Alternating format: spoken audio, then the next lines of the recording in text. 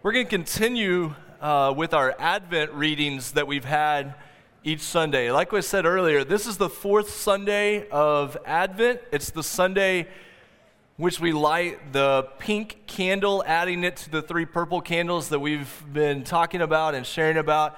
And so the Marks family who've joined Emmaus recently, and I'm so thankful for their family and their desire to serve, they're going to do our Advent reading for us this morning. So guys, thank you very much for being a part of this time of worship.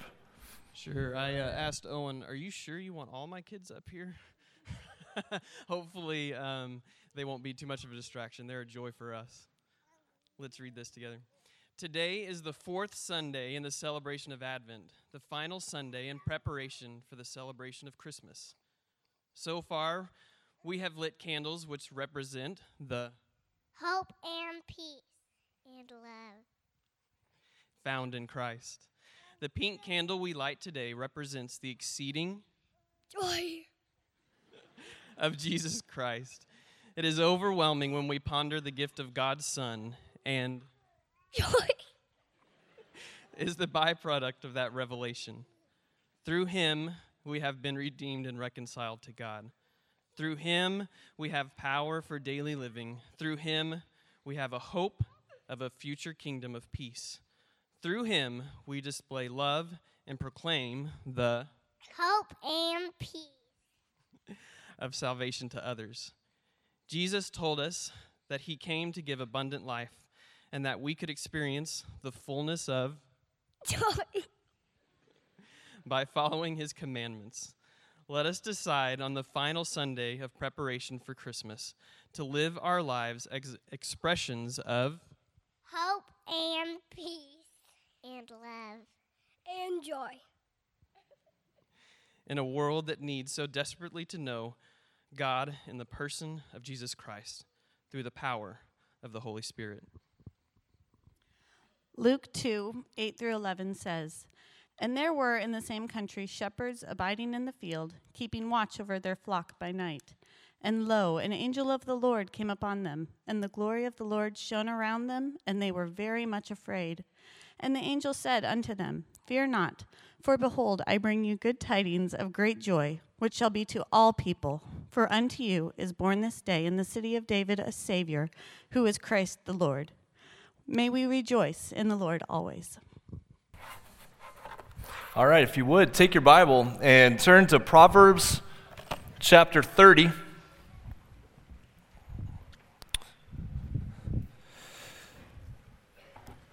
Proverbs chapter 30 is where we're going to be in just a few minutes. In sports language, we're going to call a little bit of an audible, and we'll move the offering to the end of the service during the time of announcements.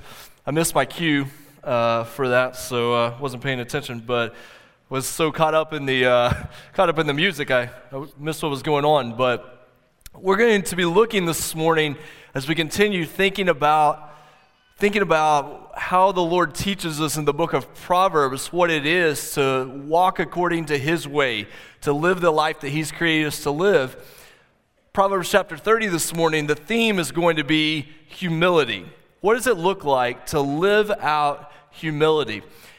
And we're going to look at Proverbs 30 here in just a few minutes, but what I want us to do as we continue in worship this morning, and I know we've done a lot of up and down, keeps us kind of focused on a cold morning, keeps us warm on a cold morning, but we're going to stand together right now, and we're going to have a time of responsive reading. So if you would stand with me right now, we're not going to read Proverbs chapter 30 right now. What we're going to do is we're going to read from Luke chapter 1, and the verses are going to be up on the screen, and we're reading Mary's song, the Magnificat, sometimes it's called in certain churches. And we're going to read this responsively. I'll read the words on the top. Oh, maybe I'll read the words on the top.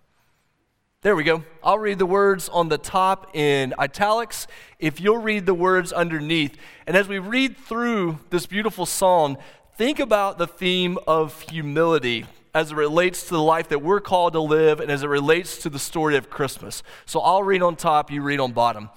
My soul magnifies the Lord, and my spirit rejoices in God my Savior.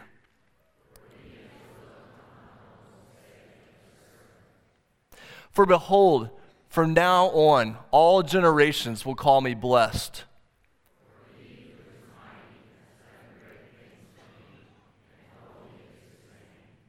And his mercy is for those who fear him from generation to generation.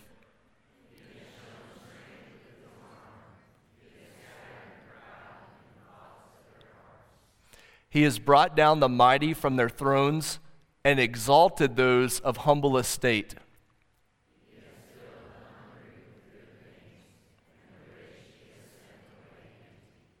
He has helped his servant Israel in remembrance of his mercy.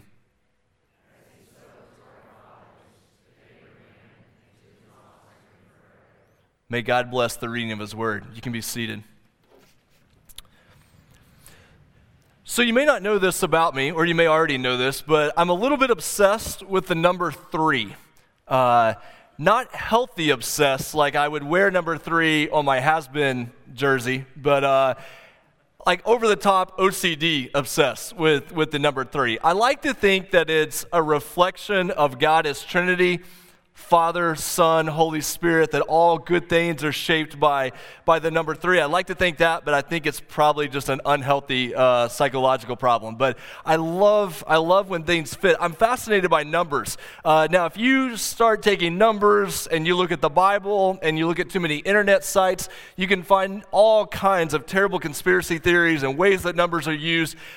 And then I got to Proverbs chapter 30 this week and was looking at it and was really let down because you realize Proverbs 30 is actually based on the number 4. What happens with the book of Proverbs is you have Proverbs 1 through 9 that form the introduction to the book. And we've looked at most of the chapters and all of the major themes in Proverbs chapters 1 through 9. And you might think, well, you skipped 10 through 29. Well, the way those proverbs work are they're individual sayings that are related to the major themes that we've already looked at. So we're not going to look at 10 to 29 in detail. That's just going to be, as you read the Bible, because of what we've studied together, you have the foundation to make sense of those proverbs in the middle. So there's 1 through 9, there's 10 to 29, and then 30 and 31 function as a conclusion. They're grouped together even in 4 parts. The first half of 30, second half of 30, first half of 31, second half of 31. It's set up in these groups of 4. And then you start looking at chapter 30 and you see the number 4 all over the place. These words aren't going to be on the screen, but if you're just looking at a hard copy of the Bible or you have it on your phone in front of you, you look there in Proverbs 30 verse 4 and you find 4 questions that start with the word who. And then you go down to verses 6 through 10, and you can find 4 different things you're supposed to not do, or 4 things you're supposed to reject.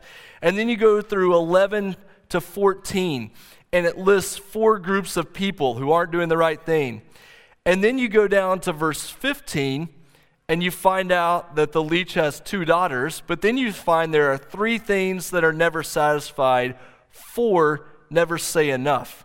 And that 3 but 4 pattern is in 15, it's in 18, it's in 21, it's in 24, it's in 29. You see the number 4 just over and over and over again. You're like, why would he do this? What's going on? Well, this is a form of writing that was pretty common in the wisdom literature of the time, is they would say 3 but 4. And the way that they would do with that is it was framing the fullness of a topic, and it provided consistency of what was being talked about. And the thread that runs through chapter 30 is the thread of humility. And so everything we're looking at this morning is about this idea of humility. Now, I know that some of you don't struggle with humility. You're so humble, you don't even say the H at the beginning of the word. It's just humble. So those are the people you know who are really humble if they don't say the H at the beginning. But for the rest of us who really struggle with what does it look like to be an individual? What does it look like to be a church that is known for humility? God help us that we would never be known as a prideful church, that we would never be known as prideful people, but when people looked at us, they would see the marks of humility. So what we're going to see this morning, and if you have a copy of the bulletin that you got when you came in, that worship guide, you can turn over the back and you can see, we're going to look at the path to humility, a picture of humility, and the product of humility. And yes, there are 3 points. So even in a chapter dedicated to the number 4, I still couldn't get away from 3. The path to humility, how do you get there? The picture of humility, what does it look like? The product of humility, why does it matter? Proverbs chapter 30, verse 1. Here's what it says. Proverbs chapter 30, verse 1. The words of Agur, son of Jakeh, the oracle. Now you can tell this is going to be an interesting ride. What in the world is going on here? Well, this name Agur, this is the only place in Scripture that we see this name, and we find out just a little bit later in this verse that one of the things we know about Agur, and we know almost nothing about him, but the one thing we do know is he was not an Israelite. So not every proverb in the Bible comes from Solomon, and not even every proverb comes from an Israelite, from one of God's covenant people coming down in physical descent from Abraham. What we see here is that this wisdom is never meant to be confined to one group of people. It's always God's truth is truth. All truth is God's truth. That's what they taught us to say in college, that everything that is true, everything that is wise, is not confined to one group of people. It's true because of who God is, and that he is the ruler of the entire world and the entire universe. And so with Agur here, we have someone coming along who is going to provide this truth. And it says the oracle, so the message that he is going to give. What is the message he's going to give? Well, at the end of verse 1, it says, the man declares, I am weary, O God. I am weary, O God, and worn out. Now that's the English Standard Version, which for some of you may be your life motto. I am weary, O God, I am weary and worn out.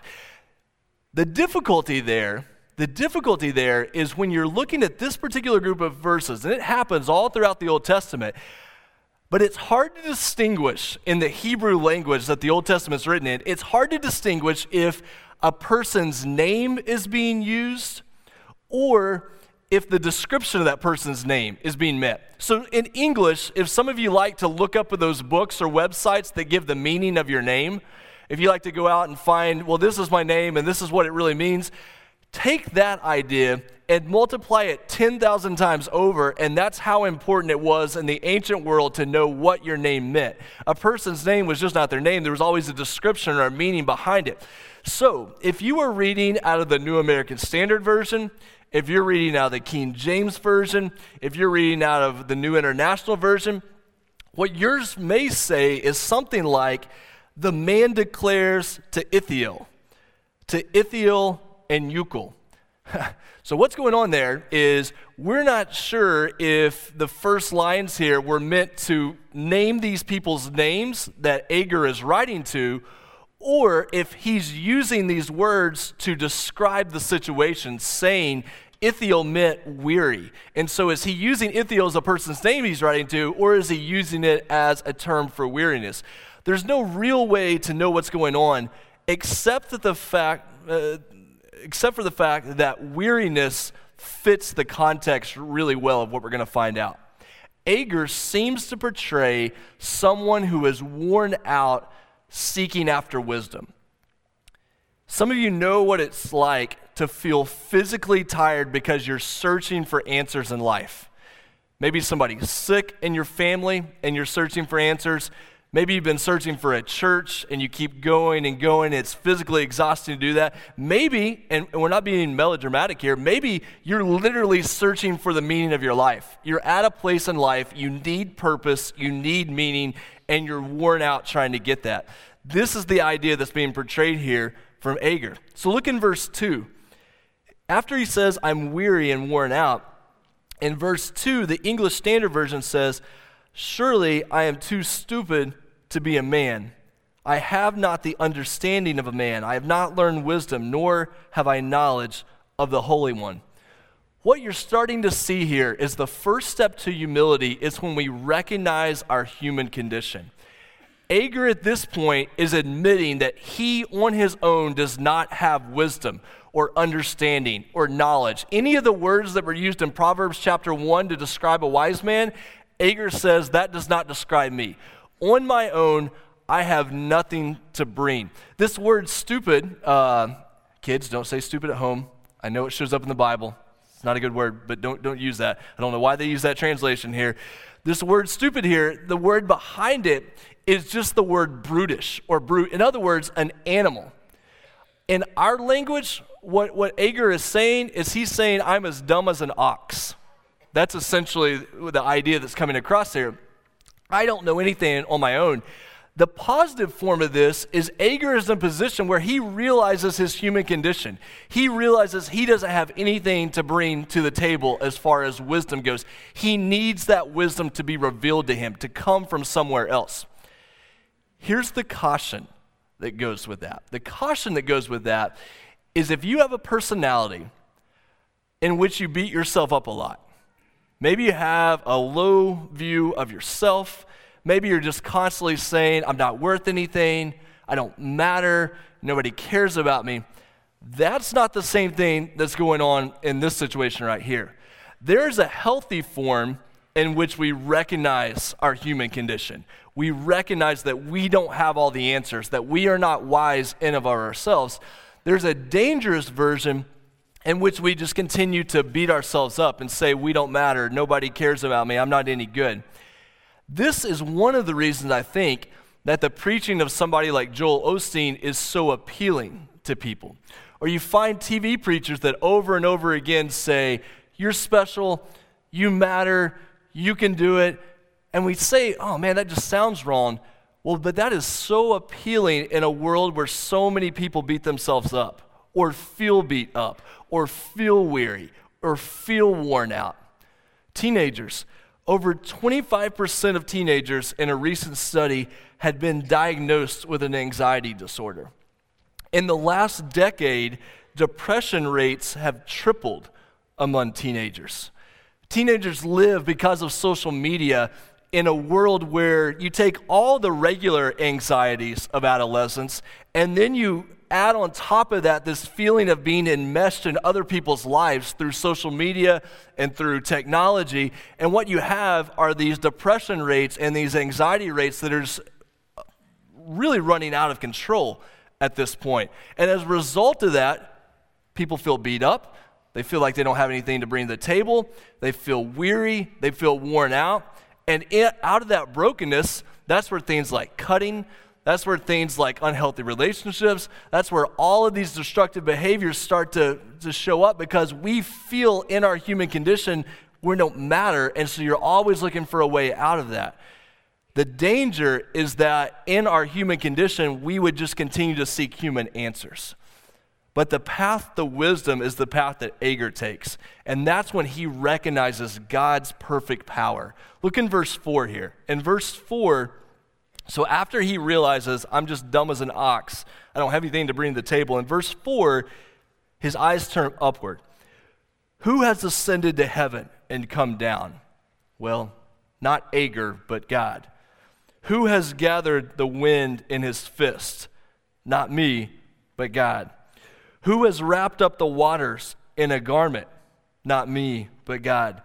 Who has established all the ends of the earth? Well, obviously no one other than God. By looking to creation, and in this section here in verse 4, you get a lot of reflection of the book of Job.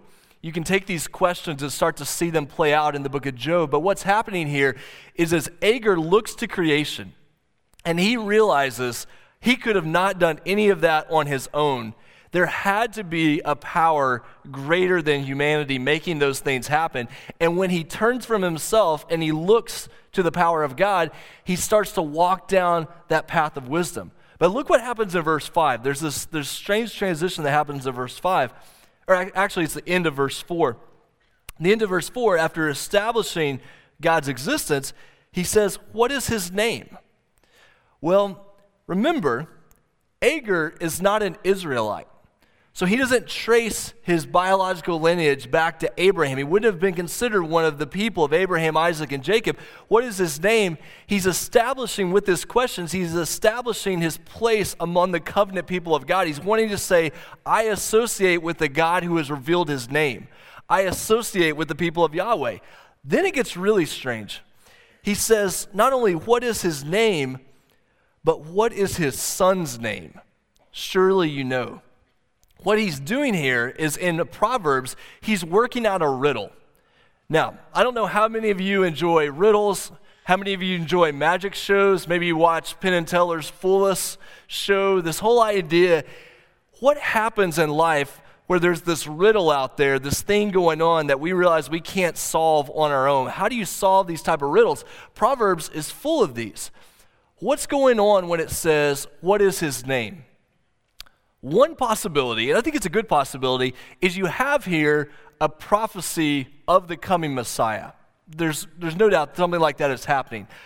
But it's not just that. This would be a bad misreading to say this is nothing other than a prophecy of the coming Messiah. Probably what is happening here is where it says, what is his son's name? The answer there is actually Agur. Agur is inserting himself as someone who realizes he's not a part of Israel, who realizes he doesn't have the wisdom to bring to the table, but he sees God's power, he sees God's goodness, and he says, what is his name? Well, his name is Yahweh, the Lord God. What is his son's name? Oh my, that's me. I'm considered one of his sons. Why? Because I'm seeking after his wisdom. You start to trace this line that goes from Jacob. Back at the beginning of verse 4, if you look really quickly at the beginning of verse 4, it says, who has ascended to heaven and come down? There's a story that most of our Sunday school kids in here could tell you about. There's a story in the book of Genesis about a ladder that went from heaven to earth. And Jacob was able to see these angels that were going back and forth on this ladder between heaven and earth. Who has ascended up to heaven and come down? Well, we know that's only done through the power of God, and it's situated on the person of Jacob. Jacob was then named Israel. Israel signifying the people of God. The people of God, Agur is now a part of because he's turned to God. God's covenant plan would go through Jesus. Then all the people who are followers of Jesus are a part of this same covenant people. So what's happening here is every one of us who says, I've looked at Jesus for wisdom, I've looked at Jesus for life, we can insert our names at the end of that question in verse 4. What is his name? His name is God. What is his son's name or his daughter's name, his child's name? Everyone who has turned to him and recognized his goodness and his power and his wisdom. And it goes on in verse 5 and it says, how do I know this is true? Every word of God proves true. He is a shield to those who take refuge in him. So we find that the path of wisdom is recognizing our human condition, then recognizing God's power, and then that takes us to the third thing. The third thing is when we recognize the truth of God's word, we have to guard our own mouths.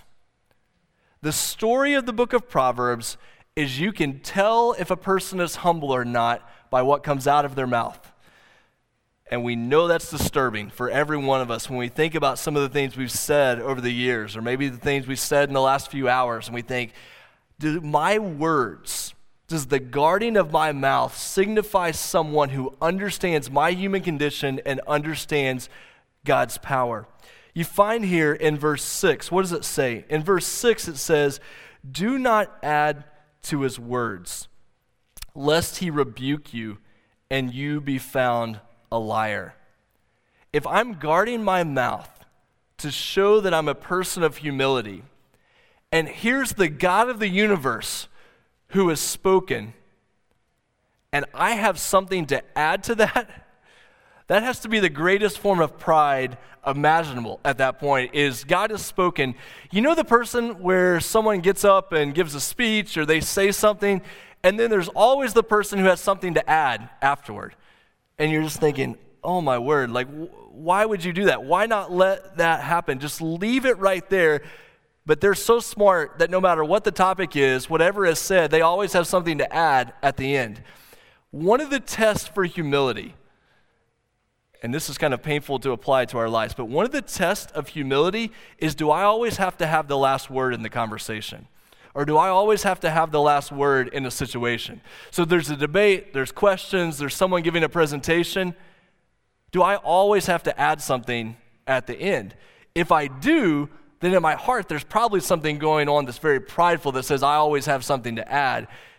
A mark of humility is that you can just let it lie and say, you know what, we can leave it right there. That was a good point. We trust the Lord. Let's go on. So the first thing is guarding our mouths against that type of pride. Then it goes on in verse 7, and it says, 2 things I ask of you. Deny them not to me before I die. Remove far from me falsehood and lying. Agur recognizes a relationship between humility and telling the truth. If God's word is true, then his people should be a people who are speaking the truth. Lying, according to the book of Proverbs, is actually a form of pride. Now, we don't have time to kind of tease that out all the way, and we don't always think of it like that. But lying is a form of pride because it's a form of saying, I don't trust the truth, which is another way of saying, I don't trust God's truth. So if we're always manipulating the truth, if we're always trying to get around the truth, someone who is a perennial liar, at the core of that, Scripture says, is pride that's allowing that to happen, that's giving rise to those type of words. So we're guarding against pride, we're guarding against lying, and then you get down into the middle of verse 8, and it says, give me neither poverty nor riches. Feed me with the food that's needful for me. In other words, just give me, it's kind of the Lord's Prayer. Give us this day our daily bread. Give us just what we need. Because in verse 9 it says, lest I be full and deny you and say, who is the Lord? Or lest I be poor and steal and profane the name of my God. So what Agur is doing here is he's trying to guard his mouth against 2 extremes. One is to deny the existence of God, and the second is to say words that would dishonor God or dishonor God's reputation. So on one side of it, he says, I don't want to be too wealthy. I don't want to have too much, because if I have too much, I'll think I did this and I'll deny my need for God. On the flip side, I don't want to be completely poor and without anything, because otherwise I'll find myself stealing and I'll show that I don't really trust God and I'll be living in dishonoring him. So what he's doing, he's trying to guard against these 2 extremes. What's the answer to that? Is to be a person who gives thanks. If you have much and your response to that is, God, thank you for this. I realize it's all from you. Let me trust you with it. That's a response of praise. If you have little and you say, God, thank you that you're in control. Thank you that you're going to see me through this time. Thank you that you're going to provide what I need. That is a sign of humility and a sign of praise. So the sign of humility is giving thanks. The sign of pride is that either we deny God or we dishonor him with our words. Then we go to verse 10. Verse 10 says, do not slander a servant to his master, lest he curse you, and you be held guilty. What's going to happen here in 10 to 14 is it's going to go from our words toward God or about God, and it's going to focus on our words toward other people. So verse 10 says, do not slander a servant to his master, lest he curse you, and you be held guilty. This is using your words to tear someone else down. Specifically in verse 10, this is an adult form of tattletelling. This is the thing that you get so frustrated with your kids about, but this is the adult form of it. This is where you go and get involved in somebody else's situation, somebody else's business, to tear them down when it was none of my business to begin with. This just says, don't use your words to tear anybody down, and especially not if it was none of your business to begin with.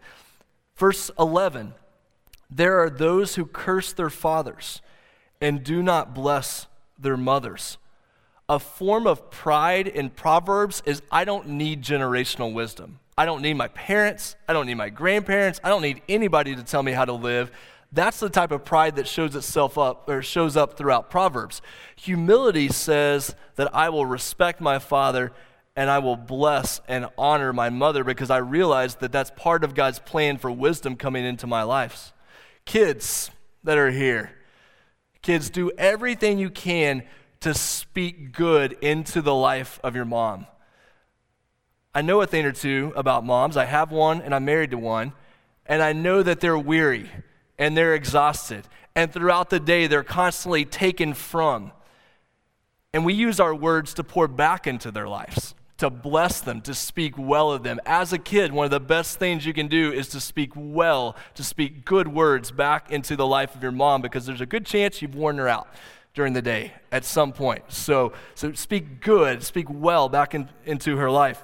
Verse 12, actually, not verse 12, skip down to verse 14. Verse 14, there are those whose teeth are swords, whose fangs are knives, to devour the poor from off the earth, the needy from among mankind. This is using our words to kick people when they're down. This is the idea that you're using your words to tear down the very people who need help the most. A sign of pride is someone who speaks badly of those who are most in need. A sign of humility is someone who defends the poor, who defends the needy. And this is particularly important in our economic climate, in our political climate. What do my words about those who are poor and needy reflect about my own heart? Not what do they reflect about the political climate, the economic realities. What do they reflect about my heart when I speak about those who are poor, when I speak about those who are needy? What does that say? Am I tearing them down, or am I defending them and coming to care for them in their time of need? So this is all about, these verses are showing us how the path of humility is about guarding our mouth. And then number 4, because it had to be a number 4, number 4 is how do we guard our eyes? The other path to humility is not only how we guard our mouth, but it's how we guard our eyes. Look back up in verse 8 for a second. If you look back up in verse 8, after it talks about falsehood and lying, there's those words there about give me neither poverty nor riches, feed me with the food that is needful for me. Needful being the key word there. So when I look at something, and kids, if you are, let's say 12 and younger, 6th grade and younger, pay really close attention to this part, especially around Christmas time. So let's say that you go into a store and you see something on the shelf and you don't have it. Do you look at that object and think, I have to have it? Or if you go into your room and you look at all the things that are scattered in your room, all the toys, all the things you have, and you look at all those things scattered in your room, do you ever think in your mind, this isn't enough, I need more? And I use that as a very passive-aggressive way to speak to the adults, because that's not a 12 and under problem. That's a human problem. Do we look at something that we don't have and say, I need that, when we really don't need it? Or do we look at what we already have and say, that's not enough, I need more? In both of those things, our eyes have shown us to be prideful. Humble eyes say, what do I really need at the core? And God, let me be content with that. So we're guarding our eyes against this idea that we need more than we really do. Which takes us down to verse 12. In verse 12, the eyes show up again. It says, there are those who are clean in their own eyes, but are not washed of their filth. This is dangerous form of having a false view of yourself. This is a form of spiritual pride.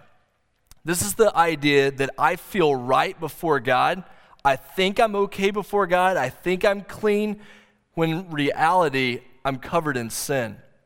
We think because we've done a couple of things, or we had an experience as a kid, or we're trying to go to church, that makes us right before God, when in reality, we know that the only way we're made right before God is through Jesus Christ.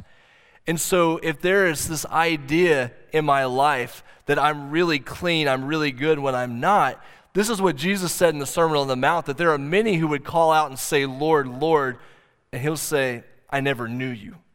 This idea of spiritual pride, thinking we're right with God when we're not. And we realize this is particularly pervasive in our part of the world because of people having a church background, because of this middle America idea of of living in this location. So something we have to guard against. Then in verse 13, wrapping up this section about the eyes, then in verse 13, there are those, how lofty are their eyes, how high their eyelids lift. This is the image we still use of having your nose stuck up in the air, being a stuck-up person. This is Proverbs language, but we would use that language in our day. So you're looking up, which means that you're never seeing the people who are most in need.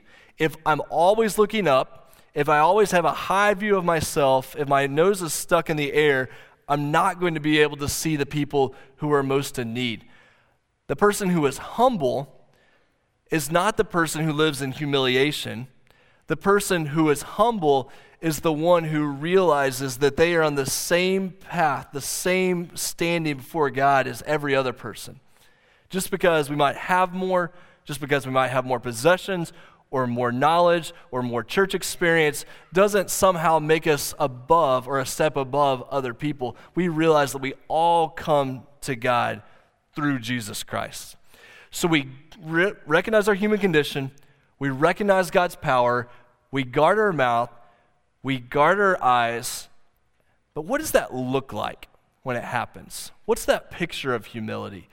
Well, the picture of humility is found through Christmas. That's the reason it matters that we study this passage on the fourth Sunday of Advent, is because the true picture of humility is seen in the birth of Jesus Christ.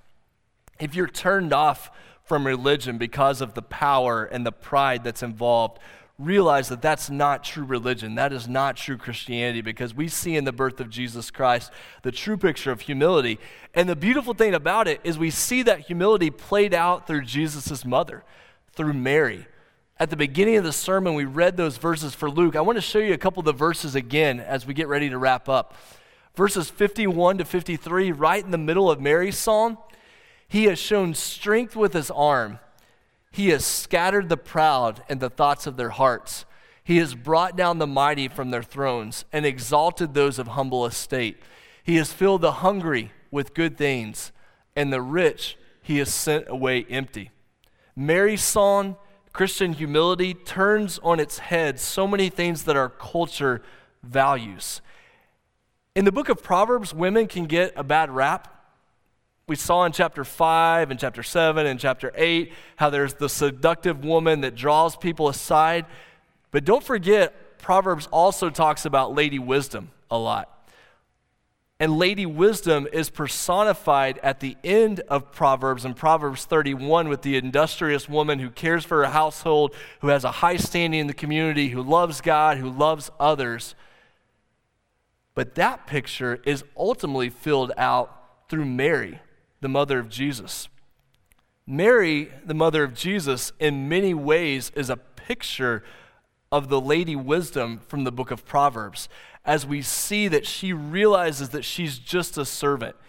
She realizes she doesn't have anything to bring to the table other than what God in his power wants to do through her, and so she trusts the Lord and she responds to him in obedience. So what is the product of humility in our life? What does it look like when God works this humility in our lives? Well, there's three things at the bottom of your notes, and we'll wrap up with these. What does it look like when humility takes root in my life? I'll be a person who worships God. In joy, I have joy before the Lord. I trust him. I have appropriate fear and reverence. If I'm a person of humility, I'll truly have the freedom to worship God because I realize that everything I have and everything I need comes from him. When I find myself in that position, I'll be a person who's contented. Jesus Christ has provided everything we need for life. When we are in Christ, we have perfect freedom, and the result of that is contentment. One of the gifts that we have at Christmas is that we have the opportunity, not in a holier-than-thou sort of way, but we have the opportunity to show the world what true contentment looks like. And as Christians, one of the most radical, countercultural things you can do is just be a person of peace during the holidays. Be a person who's not frantic, not grasping at things, not trying to get ahead, but just living a life of freedom, a life of joy, a life of peace, a life of contentment. And as a result of that, we're able to care for others. Not looking down on them, not speaking badly of them, but doing what God would call us to do and simply caring for others. So at Christmas and through the book of Proverbs, we find the path to humility, the picture of humility, and the products of humility, which is all well and good until we look into our own lives and say, Lord, what does that say about me? What does that say about my family? What does that say about our church? Would people look at us and say they worship God, they're content in Christ, and they truly care for others? May that be true of us. Let's pray together. Father, thank you for the story of Christmas. Thank you for the example of Mary, the mother of Jesus. Thank you for the example that we see, the complete picture of wisdom and humility that we see through Jesus Christ. Father, I've struggled this week seeing how much pride shows up in my life through the things I think about, through the things I say. And God, we realize that the path to humility is not 4 steps to have a better life. The path to humility is only found as we turn from our sins and trust fully in Jesus Christ. God, show us what it looks like to do that. Show us what it looks like to offer our lives fully to you. And we pray this in Jesus' name. Amen.